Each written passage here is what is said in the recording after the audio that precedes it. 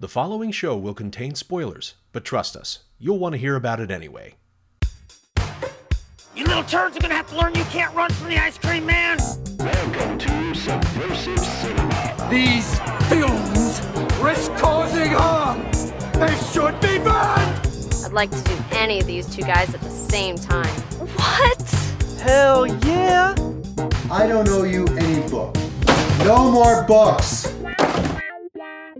Subversive Cinema. Hello and welcome to Season 2 of Subversive Cinema. We made it through Season 1. Hope you listened. If you didn't, please go back, check it out, and I'll still be here waiting. And to kick off Season 2,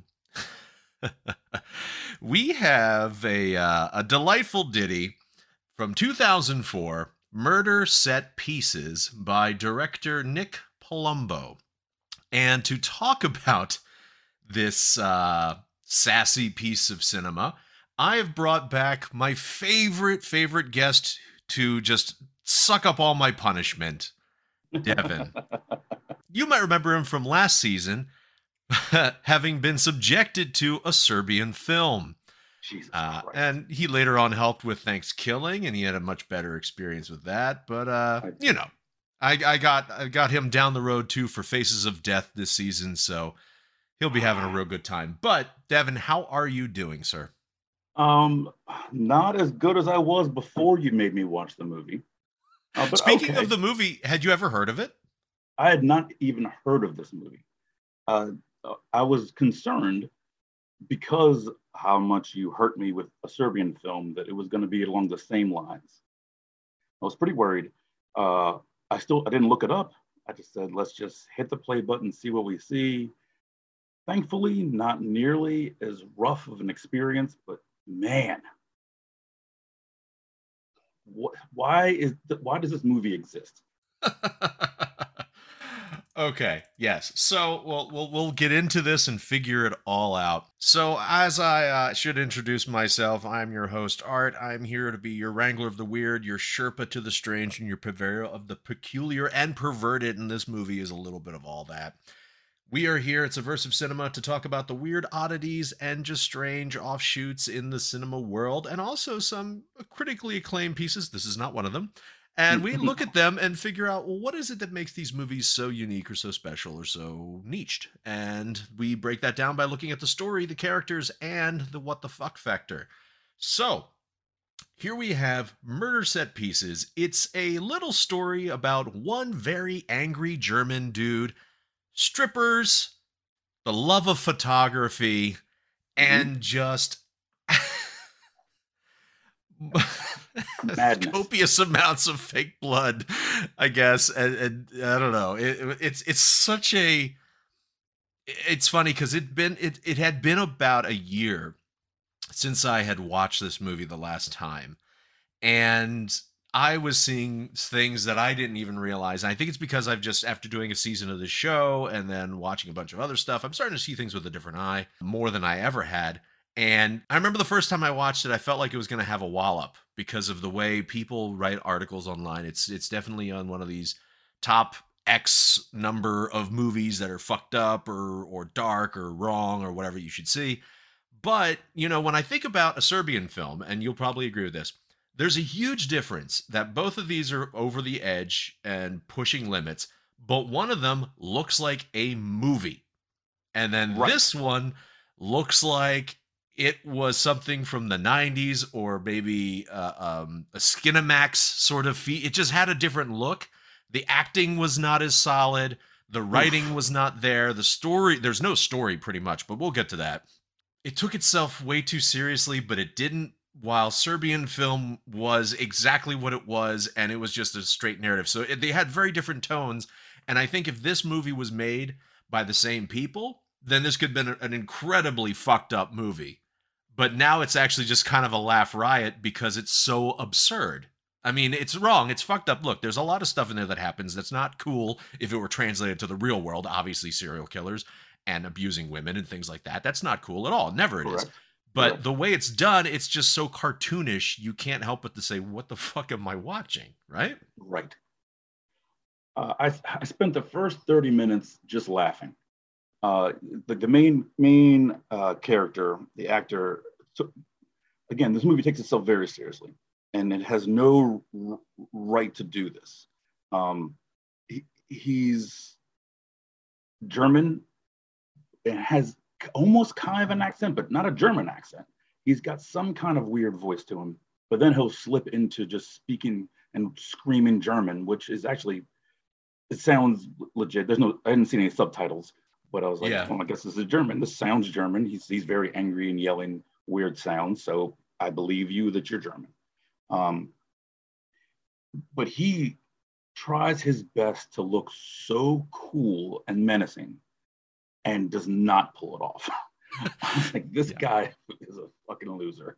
It's like it's so funny because you know what, Sven Garrett, the gentleman who portrayed the photographer, actually was born in Hanover, Germany. But it's like the way he was speaking. Yes, he's not like Arnold Schwarzenegger, but I guess isn't Schwarzenegger Austrian though? I guess he's Austrian, but still, you get that vibe that okay, you're definitely foreign, some Eastern European country. I got you. This was just odd because it wasn't like he was secretly American and then he would slip into German. Right. He was just speaking strangely and then would slip into German, but he wasn't speaking with a German accent. So it was just strange. I don't understand what he was trying to do. If he's from Germany, I would imagine he probably had somewhat of an accent. If he doesn't, it is what it is. But it was bad. Now, granted, that might not be completely his fault. The writing is terrible. The direction is atrocious. Early on, trying to portray him as this cool, suave guy, they have a random scene where a woman is just drinking a beer at a slot machine, and she hits the button and she's not getting anything. She hits the button again, she's not getting anything, and he saunters over, says nothing, puts one coin in, hits the button, and hits a jackpot. Like, oh, what a cool guy. And she's like, aren't you lucky? I was like, this is terrible. I had to, it was funny because I was actually my wife was sitting with me while I was starting to watch the movie before she ran off to bed. And when that scene came up, I was like, oh, that's one of my favorite slot machines. It's Wheel of Fortune. I love that game. And as I was watching, then when he comes over and puts the coin in and hits it, I wonder how many times they did it because it hit on all null, like spaces between the icons. And it just started making all these ding, ding, ding, all these beeping sounds. And I'm thinking, it's like, nah, B, when you hit that, you get 2 credits. I know that game. You get ding, ding. That's what you get. It's so, I didn't even look to see if it actually hit on anything. I was like, no, it didn't. It hit on null, and you would have gotten 2 credits back. That's it. As she's sitting there, I was like, this is insanely predictable. But we're missing the big thing about the fact that they not just cast the primary antagonist. I can't call him the hero of the movie because he's not, but the focus of the film, the killer, the anti-hero, is German, but that's not enough. We have to make him have a Nazi lineage. Right. There's a saying I remember hearing a while ago, and I love using it all the time now. It's putting too much butter on the toast. It's like just when you think you've put enough stuff, they're like, let's put a little bit more on there. It's not just that he's a psychotic killer who, rapes and beats women, but let's make him a Nazi as well. Yeah. And then let's also, make him like to cut them up. Oh, and then let's make him a cannibal because we can. Right. And then let's make him, love to screw the dead body pieces because we can. It all very much felt like an exercise of trying to get a rise out of people, as opposed to having a purposeful narrative thrust, which, in that case, it certainly pissed off a bunch of people. I mean, I love looking at the Metacritic of 13 score. Out of 10? With some wonderful things like New York Post gave it a 0, Village Voice gave it a 0, New York Times gave it a 0, and yet the one that gave it the highest rating, the Christian Science Monitor. What? They gave it 75. What? I know. Okay, all right. Let's dive into this thing. So Okay. I can try to break down the movie, but it's really hard. This particular version that we had, which is the director's cut, it starts with a quote from Jack the Ripper, because why not? And then probably then follows up with something that I actually did find to be a bit tasteless, which was actual footage from 9/11 on the streets, Right. which I didn't understand why it was there other than just to be there. Then we go into a montage before of the main credits with flashbulb images of various women in states of torture. And then we see our anti-hero doing his business, running around and all that stuff. Now you see this guy, he's a photographer. And then you find out very quickly that he's dating this woman. She has a younger sister. And he has a strange relationship with the youngest sister. And this guy also has a terrible memory. It's like he never knows what day of the week it is. He's like, his favorite question to ask is, how is school? Yeah. It's like, it's a Saturday.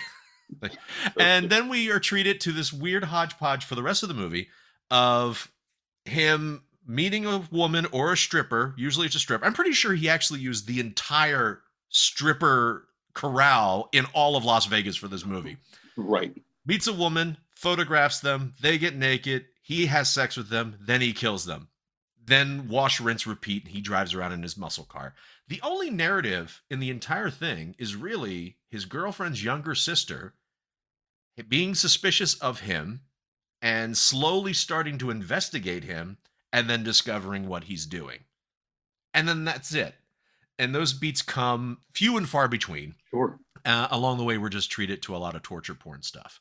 And also some delightful cameos that now I know where the $2 million budget went.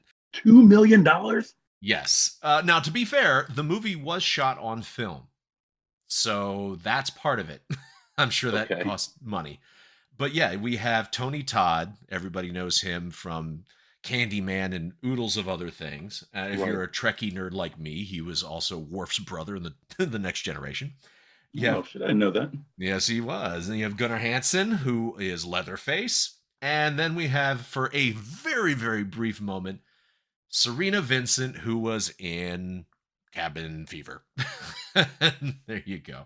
And actually, no, I think Edwin Neal, who was the guy in the car, I believe he was in Texas Chainsaw Massacre. He was, yes. So the Good Samaritan in the car who picks her up was one of the family members in Texas Chainsaw. I forgot about him. Other than that, we have our Sven Garrett, the photographer, and a litany of strippers. And how do I know? Well, this is their only credit. So that's a fair assumption, I would think. So, yeah, that's it. That's the story. I mean, it's not really full. So there's that. It is a nothing of a movie. It's absolutely a nothing of a movie. I sat there. He comes in. He's inexplicably wealthy because he has this massive house. So I imagine he would have some type of high-profile job or something that paid very well. So he'd be semi-known. That to the fact that if he was murdering, dismembering, and eating a bunch of strippers, someone would be slightly curious. Because he has, when you go into his secret basement, he has dozens of skulls. He has a freezer full of blood and one skull. Like there's just one skull in there. And I'm like, I don't know why there's just a single. He said it's. He said, time to fill up. Yeah, it was so bad. All of the little quotes they try to make to like little, punches in the movie are just delivered so poorly. So he's, dating this girl and with a younger sister. She's suspicious of him. Charlotte is the girl, yes, played by Valerie Baber or Baber. Now, granted, she's a child. Her friend is also a child. I don't fault them for the bad acting. Oh, the younger daughter or the younger sister, Jade, yes. Yes, yeah. I don't fault them for the bad acting. Like, oh, well, they're kids. I forgive them. The adults, it is all around terrible. So he's dating, he's dating this woman, and she's got her younger sister. Younger sister is obviously suspicious. The older sister is like, oh, you're just jealous and you're just doing this, just typical B-movie horror stuff. It's just. Well, before we get too far on the rails of that, what I want to know is, so yes, we out of the litany of characters that we all probably don't really care about or like, if there was any that stood out to you that you had to pick, and I really hope you don't pick mine, but we'll see. Did any stand out at all? That I enjoyed, or just stand out, period? Yeah, because I did find somebody that I could enjoy myself, but yes. Or even if you didn't enjoy, maybe it was just something they did. I mean, I thought Tony Todd was fine. Okay. In there, he was the porn shop owner. I thought he at least acted it well. He was just kind of being a dickhead, like, man, I'll try to sell you this stuff. We don't have snuff films. Leave me alone. Oh, that's exactly what I was just about to play. Do you mean this section? This is an adult bookstore, okay? Adult bookstore. So what do you want? Don't come in here fucking asking me about some fucking degenerate ass. What kind of fucking degenerate buck ass are you, man? Get the fuck out of here. What the fuck you think this is, man? Huh? Get the fuck out of my place. Get out of my store. Jeremy, you fucking weird ass motherfucking freak. He started really ramping up and had like a little bit of that Dolomite energy in there. Yeah. It's like, you rat soup eating motherfucker is what I was expecting him to say. I did enjoy that exchange. Yeah, I think we picked the same character, Tony Todd. Yeah. He was delightful. Because Gunnar Hansen, the gentleman who played Leatherface, his character in there, I don't even know why he existed. He's just there to give him a firearm. Him getting a firearm makes no goddamn sense. I know.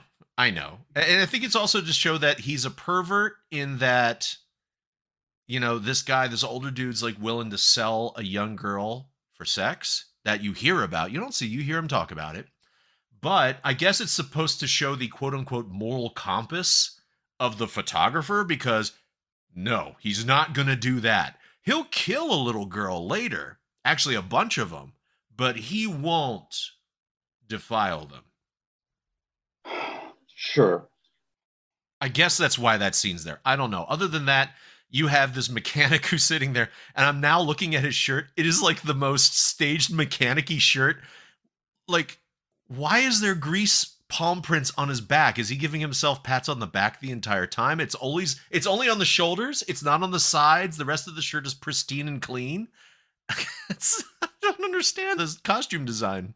And then, of course, you have to have a Nazi flag in there, because why not? Let's just have more Nazi regalia everywhere in this fucking movie. It's so hit you over the head with it, because he shows up. This killer has been murdering people with a shaving razor. Yeah, he's got a straight razor was what he uses. Yeah, yep, he's got a straight razor. He's slitting throats. He's cutting nipples off. But then he drives to this mechanic's house, goes in to see this big Nazi flag. He sits down to go buy a German gun, and then leaves, uses it once to kill a bunch of people, and then never uses it again. In the porn store, that's right, yeah. Yeah, he goes to the porn store, he shoots a bunch of people, because when he goes to the porn store to get a snuff film, which, as Tony Todd said, we don't have that kind of degenerate bullshit there. Out of nowhere, you have people who come in to rob the place. And this scene is hilariously bad, because two men come in to start rob the place. They've got like Uzis. One guy just starts shooting people. Like, hey, put your hands up. I want to say, you know what? I want to pause for a second and say I have another favorite character, and it is the security guard who comes through. He's every security guard ever. He is this obvious police academy, washout. He's definitely more than a few pounds overweight, and he's wearing full tactical gear and then a polo shirt over top of it. And he carries himself in this manner. Hey, put your guns down, motherfuckers, now! Fucking gun down! Get out! Put your gun down now! Put him down Put now! your fucking gun down! I'll blow your fucking head off! There's this funny thing that happens when the bad guys shoot their guns. It's clearly multiple rounds firing, yet there's only one bullet hit. When one bullet, security guard gets hit with one bullet. The security guard shoots the robber in the chest. The robber just keeps walking around like nothing's wrong. He just gently puts his fingers over the wound because you gotta plug the hole. Oh no! Keeps trying to rob the place. So then our main antagonist pulls his gun out, kills both the robbers, and you're like, okay, so I guess he's kind of a hero. Maybe I don't know why he did this.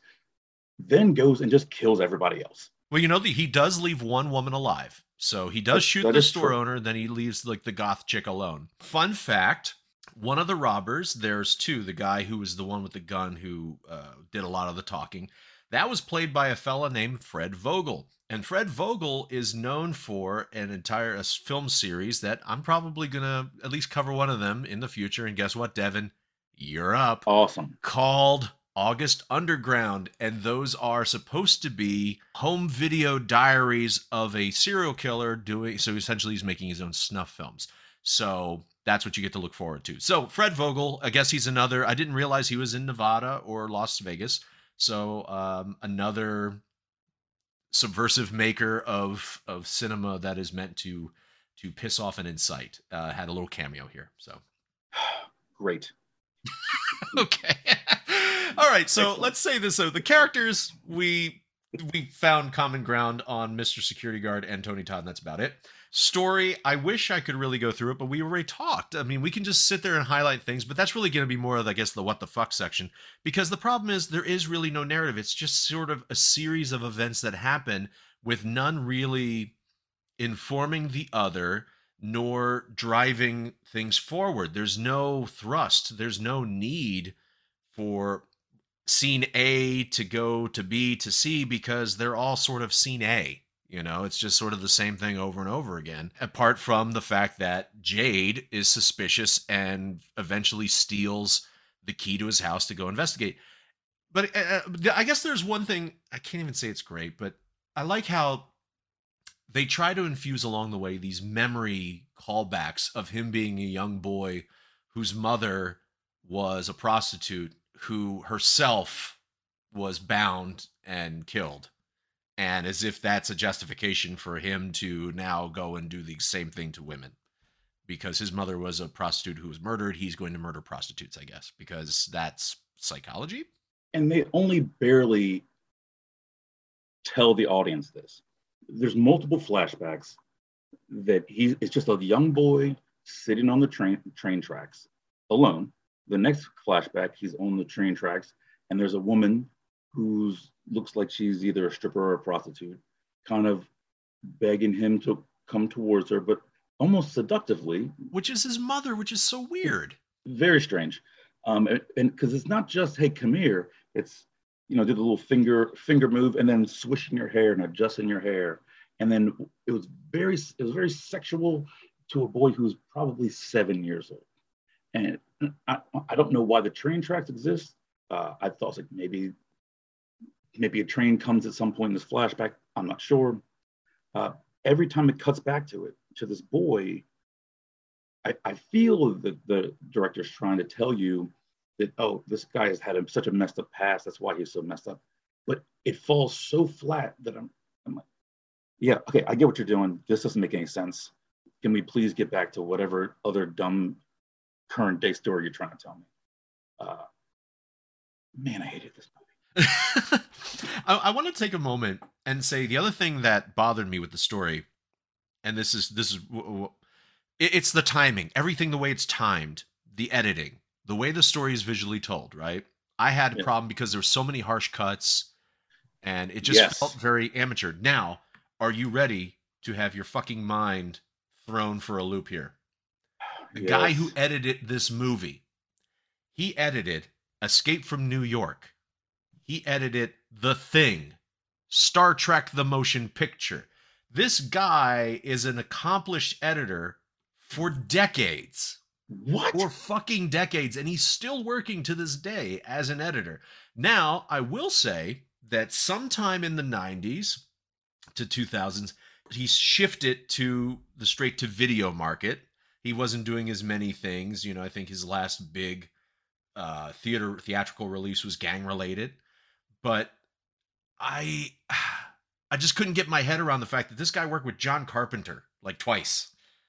And then you see this movie, and I just wonder what happened. Like, I guess maybe he was just told to edit a certain way. I couldn't believe it. I don't know. It had the harshest cuts I've ever seen in a movie. Yeah. Todd Ramsey, so you all can look him up. Todd Ramsey's the editor's name, but it was so abrupt and jarring. I honestly thought it was a new editor editing it because there was no transitions. Like, there was none at all. It was just moment to moment. It was very bad. It was very, very bad. It made it hard to even try to follow along with what was going on, because an entire location would change, or it cuts to a flashback that it's so harsh that you're like, wait, what am I seeing right now? What, I don't understand. Oh, okay, I get it. Every time there was a cut, it was that feeling. And it takes you, I mean, obviously it's a terrible movie and you're not getting into it, but it takes you out of what you're viewing so much that every scene does feel like its own separate thing. They just said, here, next scene, go. I'm also surprised that this is an actual accomplished editor. This felt like the guy who wrote it, produced it, also edited it. Just pure amateur, B-level at best work. That's what it felt like. Let's see if this will have the sound I'm looking for.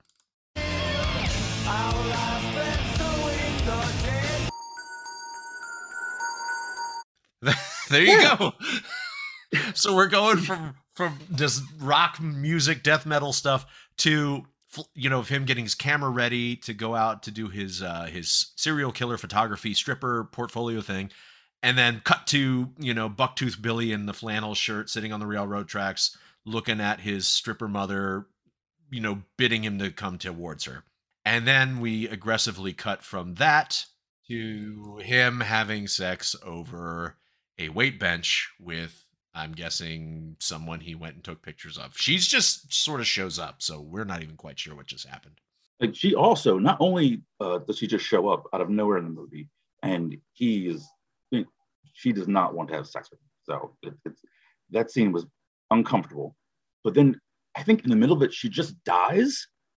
She just dies. Yeah, that's that. Yes, she just. But she's not cut. He didn't stab her. No, there's no wounds. She just ceases. Yeah, and then blood comes out of her mouth. Yeah. I don't know what the fuck is going on. It's. But I'm 3/4 of the way through this movie at this point, and I've. No! This is only halfway. It felt like an 8-hour. It's hard. I meant nothing during this whole movie. All right, fuck it. Let's just move on to what the fuck. It's fine. I don't know. That's all we have. Here's one innocent what the fuck. I love how the idea of it being Halloween is having 5 kids trick-or-treating and then putting one jack-o'-lantern that's a plug-in jack-o'-lantern in every set. And that is it. Like, that is literally the degree to which Las Vegas will celebrate Halloween, apparently. I forgot it was Halloween throughout the entire movie. It doesn't even matter. There's no fucking sense. It doesn't matter. The only reason that they say is so that the kids could say, oh, I'm going to go as a zombie. But you know what? It has no narrative point. It doesn't matter. It literally could be any time of year. It has no bearing on the story, There was no need for that detail. This movie, like you said, is all what the fuck moments. Like you said, there's no narrative. So, okay. So I'm going to try to go in chronological order of things that I said, what the hell is going on right now? Okay. So, obviously our main guy is dating a girl, but he's given her a key to her house. And at this point, you already know that he's a murderer. And I don't understand why this man who's photographing people and murdering people is giving a girl that he visibly does not like that much. He is openly mean to her. A key to his house, which eventually is a real key to his house. It does unlock the door to his house. Like, this makes no fucking sense. Why would you? It's only there because later she has to have a key to the house. The motivations don't make any sense. They all have dinner together, and it's the fakest, bloodiest steak that I've ever seen. And she's like, "Do you have to eat your steak so bloody?" And he goes into this tirade about how you need the blood because you need the iron, because women have low iron and need to have more blood. Two things. One, what the fuck are you talking about? And two, it's not goddamn blood in the steak. This is a personal thing.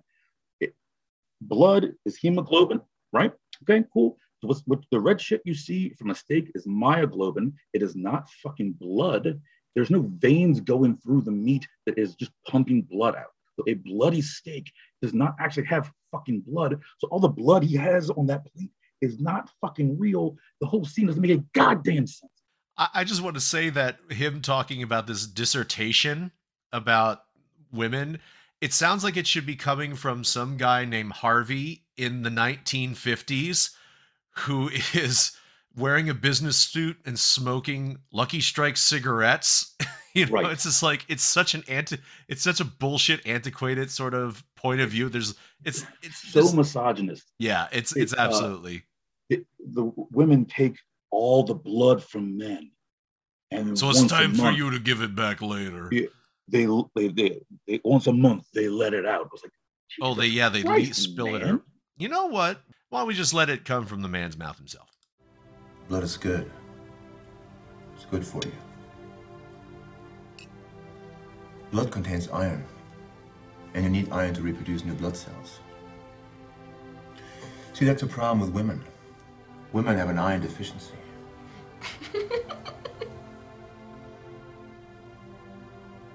Among other things. And women need more iron than men.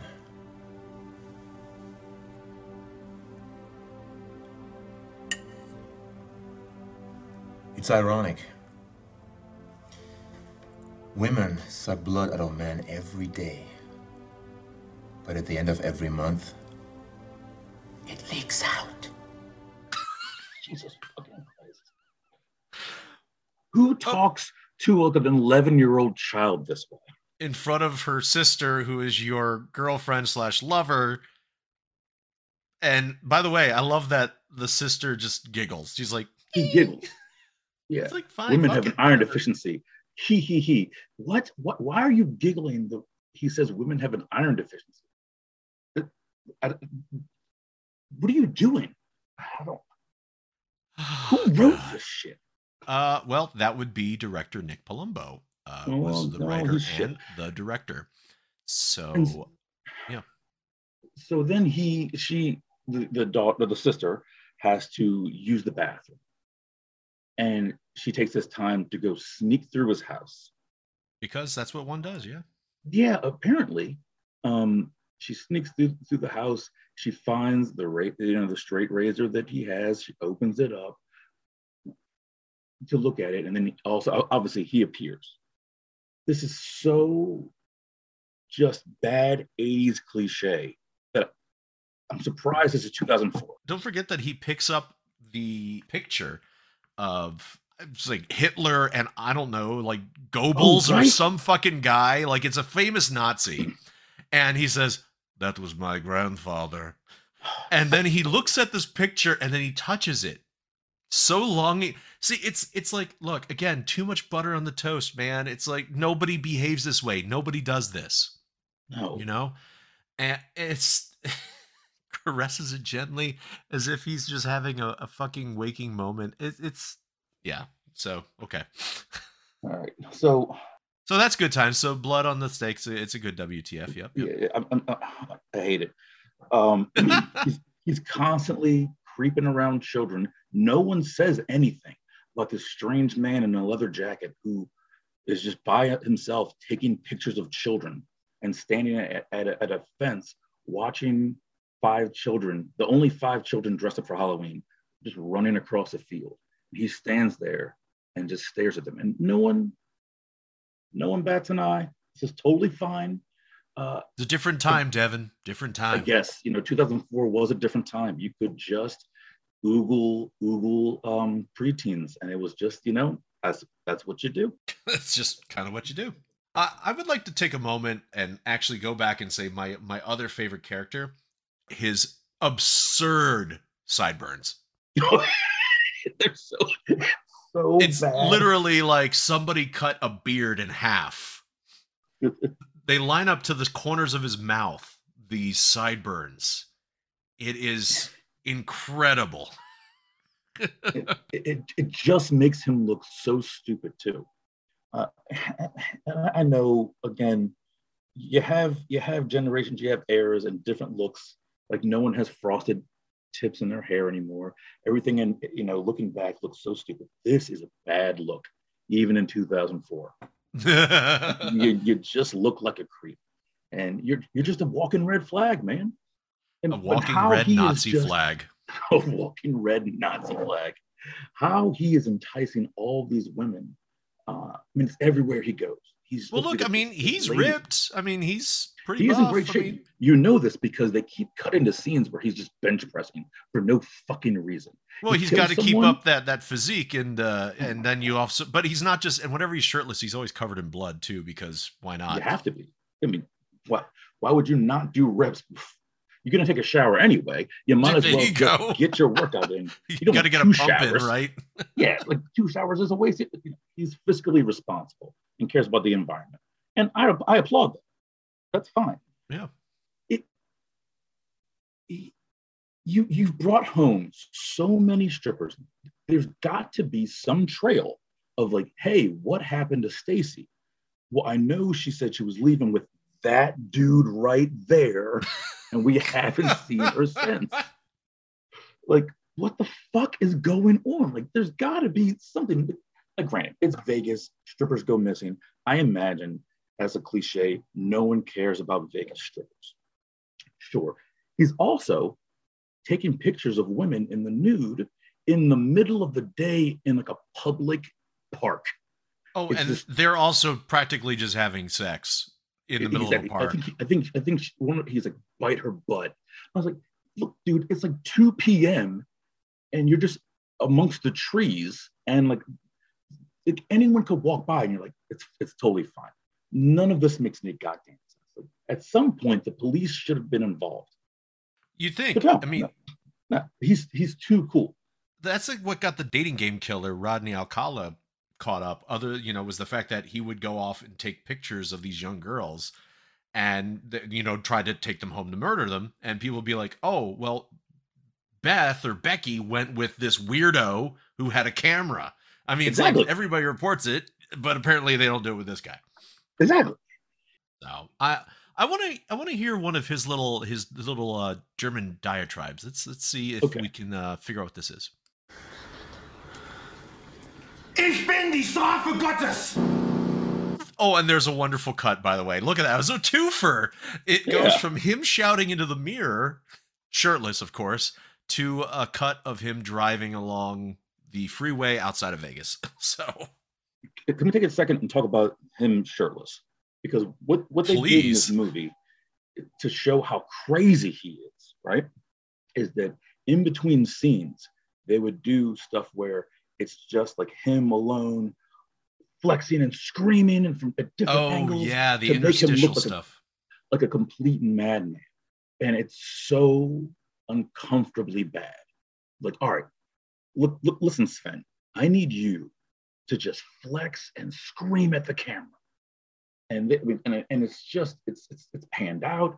It's not like it's up in your face. It's just like a guy. It's like looking at a guy 20 yards away just screaming. You're like, all right, well, that guy's fucking weird. I'm moving on with my life. There was nothing threatening or imposing about it. It was just strange, and it did not do anything to make him look like more of a monster, which was the only purpose of these cuts. I can't express how much I hated them. Like, you're so bad at this.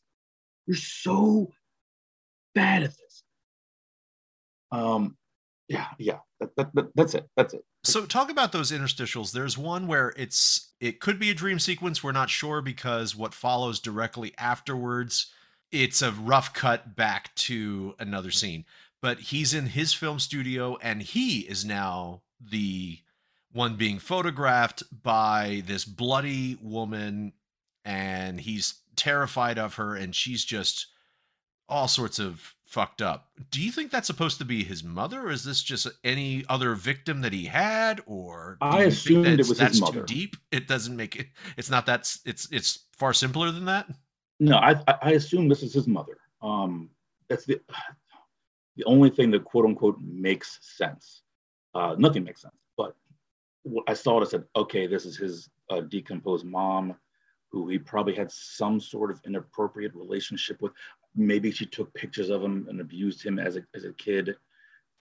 They don't explain any of that. They do flashbacks with him caressing a baby doll.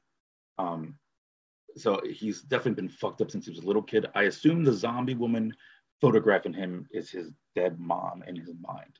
That was my thought, but it was hard to tell. You know, it's very hard to tell. You can't tell anything because they don't tell a good story, so you don't know. So one thing I will mention that I'll be kind now is one thing I'll say that I thought was very effective. There was one moment in this entire movie that I thought was incredibly effective or very affecting. And it also came about during a sequence that I was just like, wait, what's going on? And that's when he apparently seems to have not just another girlfriend, but like an entire different family. And he goes home to dinner with this German woman. Just comes out of left field. He just goes over to have dinner with her. And we're left to assume, because in the director's cut, I didn't see any subtitles. You didn't see any subtitles. But she talks to him in German much of the time. I don't know what she's saying, but they have a child. I think it's a little girl. At least that's what it looked like in the credits. And he clearly gets into a fight with the mother. It gets very ominous, and then it cuts away to the baby crying. He walks in, he's dripping with blood, so now you know the mother's dead. And he puts the razor on the edge of the crib and picks up the baby. And then the next cut, which is the one I was saying was very affecting, was seeing this little child run down the hallway covered in blood, crying, and goes to the dead mother. And it was just, that one sequence was just incredibly disturbing and very affecting to me. And maybe that's because I'm going to be a dad soon, but it just had a very different, like, it just felt the most honest out of everything. And again, maybe it's part of it to say he doesn't kill little kids. I don't know what the reasoning is. Maybe it's his kid. I have no idea. Maybe there's no reason. But as far as visually, it was a pretty arresting moment that I have to give some credit to. And honestly, I'll agree with you on that. I thought that scene of the bloody, the blood-covered child walking, screaming, and going to what is clearly the dead mother, I thought it was shot well. I said, man, I remember thinking, I wonder how many takes it took to have this. It's a toddler, so yeah, just trying to control what a toddler does filming has got to be difficult. And I'm assuming that actress has to be the actual mother. It has to be. There's no way, because the kid's coming screaming his face off, and comes over and walks and goes directly to the mother and kind of leans in. I was like, that was actually a decent shot. Like, I agree. This is the only good shot in this movie that I thought I saw. It still doesn't make any goddamn sense. It's still fucking stupid. Yeah, it just sort of comes out of nowhere. You're right. Oh, I said that was shot well. Okay, back to the rest of this garbage can. Let's keep this shit show rolling. Well, but then now we go back to literally right after that sequence. He's sitting in a chair by the pool and he's having a nightmare. Oh, and we're treated to more fucking footage from 9/11, which I don't understand exactly what it's supposed to do here, because it's intercut between shots of these little girls, these young girls, I should say, that are in Halloween garb that he's eventually going to kill. And he's having a very, very bad time of this dream. But I just don't understand how 9/11 has anything to do with him. Like, I just don't get it. Like, it just feels, other than this fact of, let's just put this here because it's there.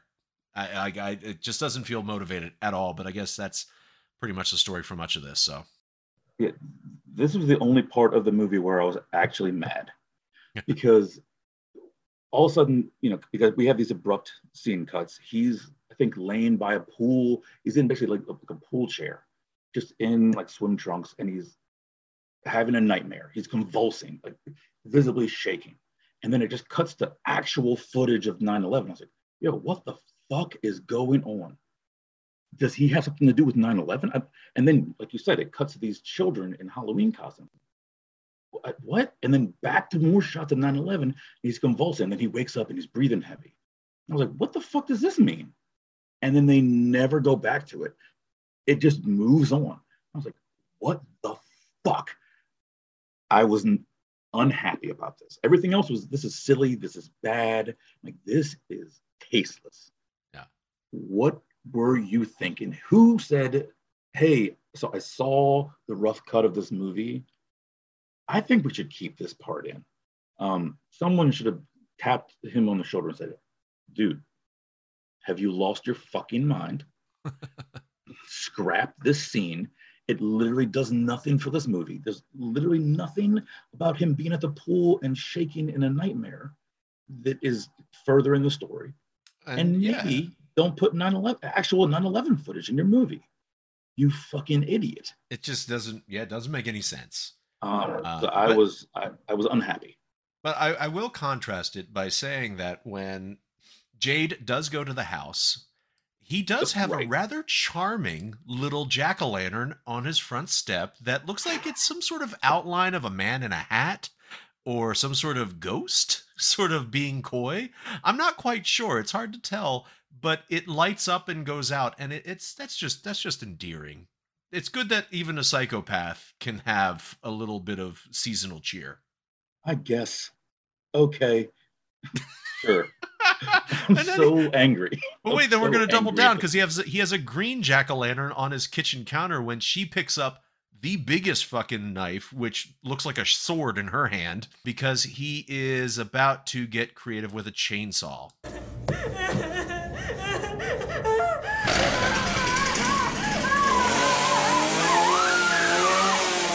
This sequence actually led me to one of the things that this is fucked up to laugh at, but again, when the violence is over the top and it just becomes absurd and I can't help. Yes. But when he takes the chainsaw to the poor woman's head, she starts screaming and keeps screaming. Yeah, exactly. He keeps cutting, and I thought it was the funniest thing because I'm like, all right, literally after 5 seconds of this, your motor functions and everything stop. Like, you're done. He's halfway through her head. He got halfway through, and she was still screaming, and all I'm thinking is, this is so ridiculous. It's so ridiculous. It's, yeah. I had the same exact thought. I said, bitch, this bitch should not still be screaming. Like your brain is mush at this point. Yeah. Like, you don't know. You don't know what's going on. You're done. You're dead. Can you stop? And I will give him credit that in his little girl with the dragon tattoo dungeon that he's built in this house, he soundproofed the shit out of it, because you can have this happening and then it's perfectly silent. When you don't hear a thing. When Jade's walking around. A goddamn thing. And Jade even getting to the house. Her getting to the house. Oh, she had the hitchhike with the creepy guy who, again, well, not creepy guy, sorry. He ended up being an honest guy. She just walks up to this dude at a gas station and says, I need to get out of here. And she's like, okay. He's like, okay. Yeah, because so she's so suspicious of the man that she goes to steal the key that he has given her older sister, his girlfriend at the point, that she is now hidden above the cabinets in the kitchen. Well, I don't know why, if your boyfriend gives you a key to your house, why you're hiding it above the cabinets in your kitchen. This doesn't make any sense. The younger sister knows where it is.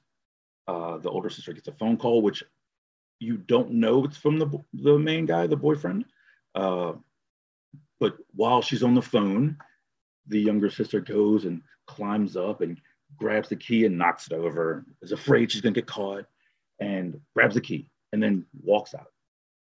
She walks out because this is after a bunch of little girls have died. including the younger sister's best friend. So now the younger sister is very suspicious, but the older sister will not believe that anything is wrong with her boyfriend. So, little girl, I'm on a mission to go solve this case. So she just walks out, and then she just appears at a gas station. I don't know if it's a quarter mile up the street, but it's the middle of the night.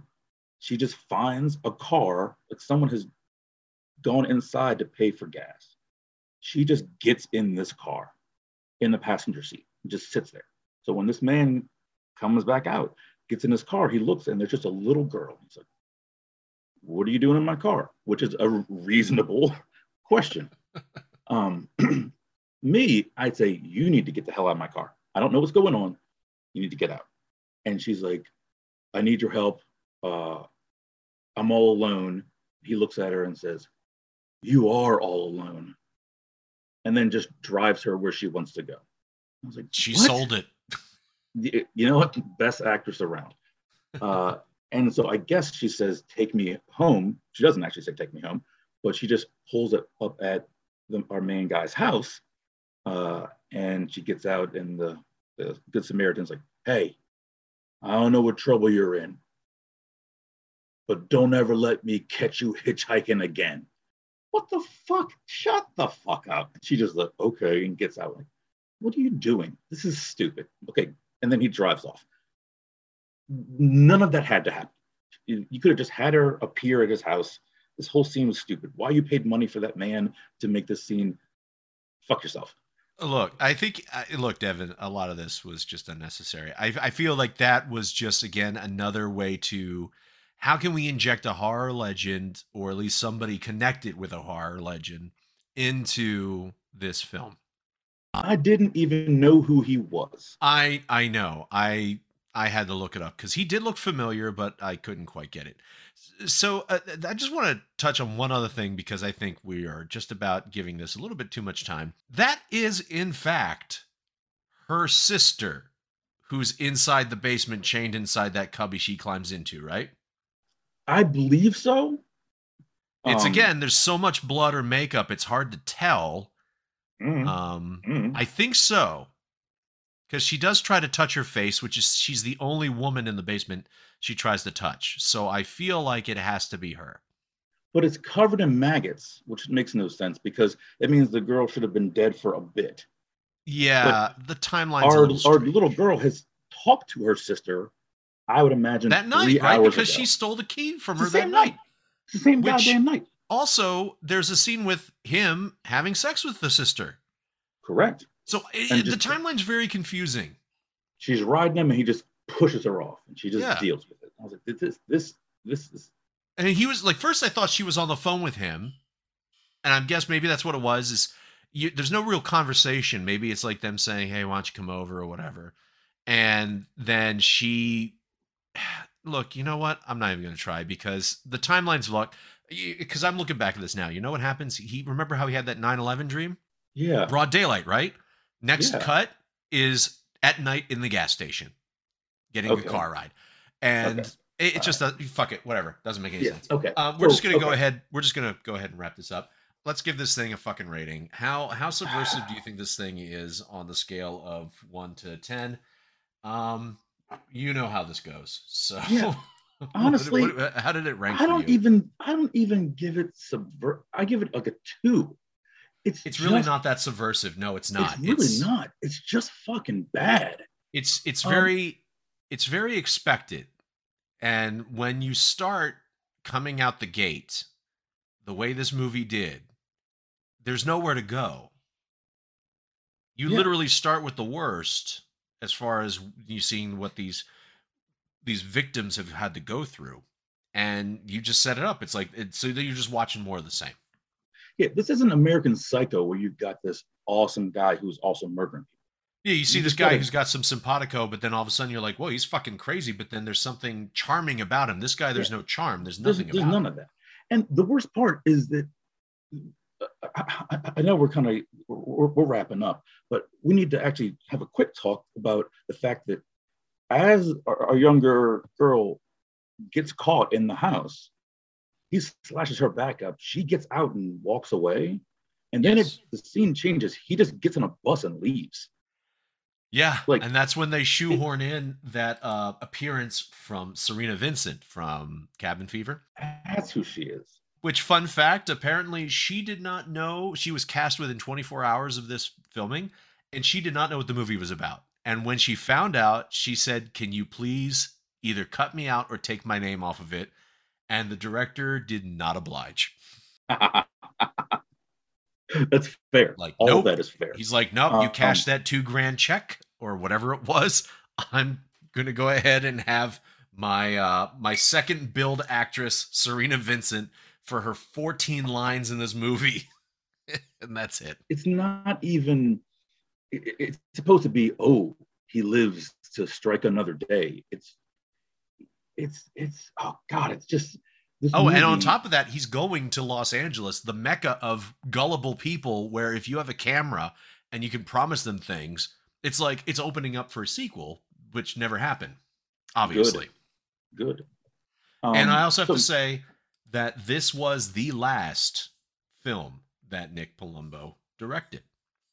He had only made 2 features. First one was Nutbag, which was the movie that the photographer was asking Tony Todd about in the film.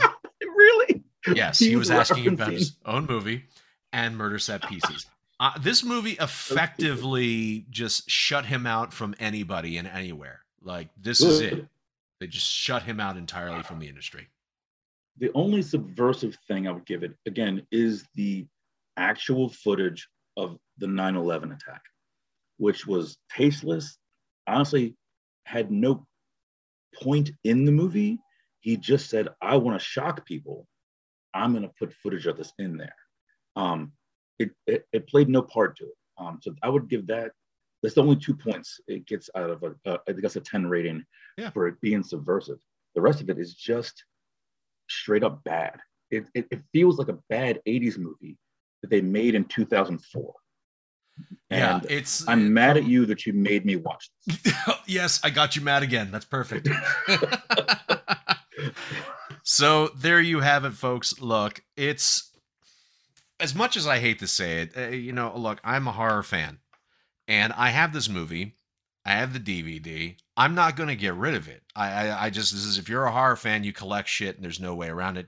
I have some real fucking clunkers and stinkers, and I also have some real degenerate shit, and then I have all sorts of stuff. So for those horror fans out there, you sort of need to watch this just to get it out of your system. So check it out. You know what? Check it out. Tell us what you think about it. Watch the movie and then interact with us at Subversive Cinema on Instagram or on Twitter. Tell me if you agree. Tell me if you disagree. Let us know.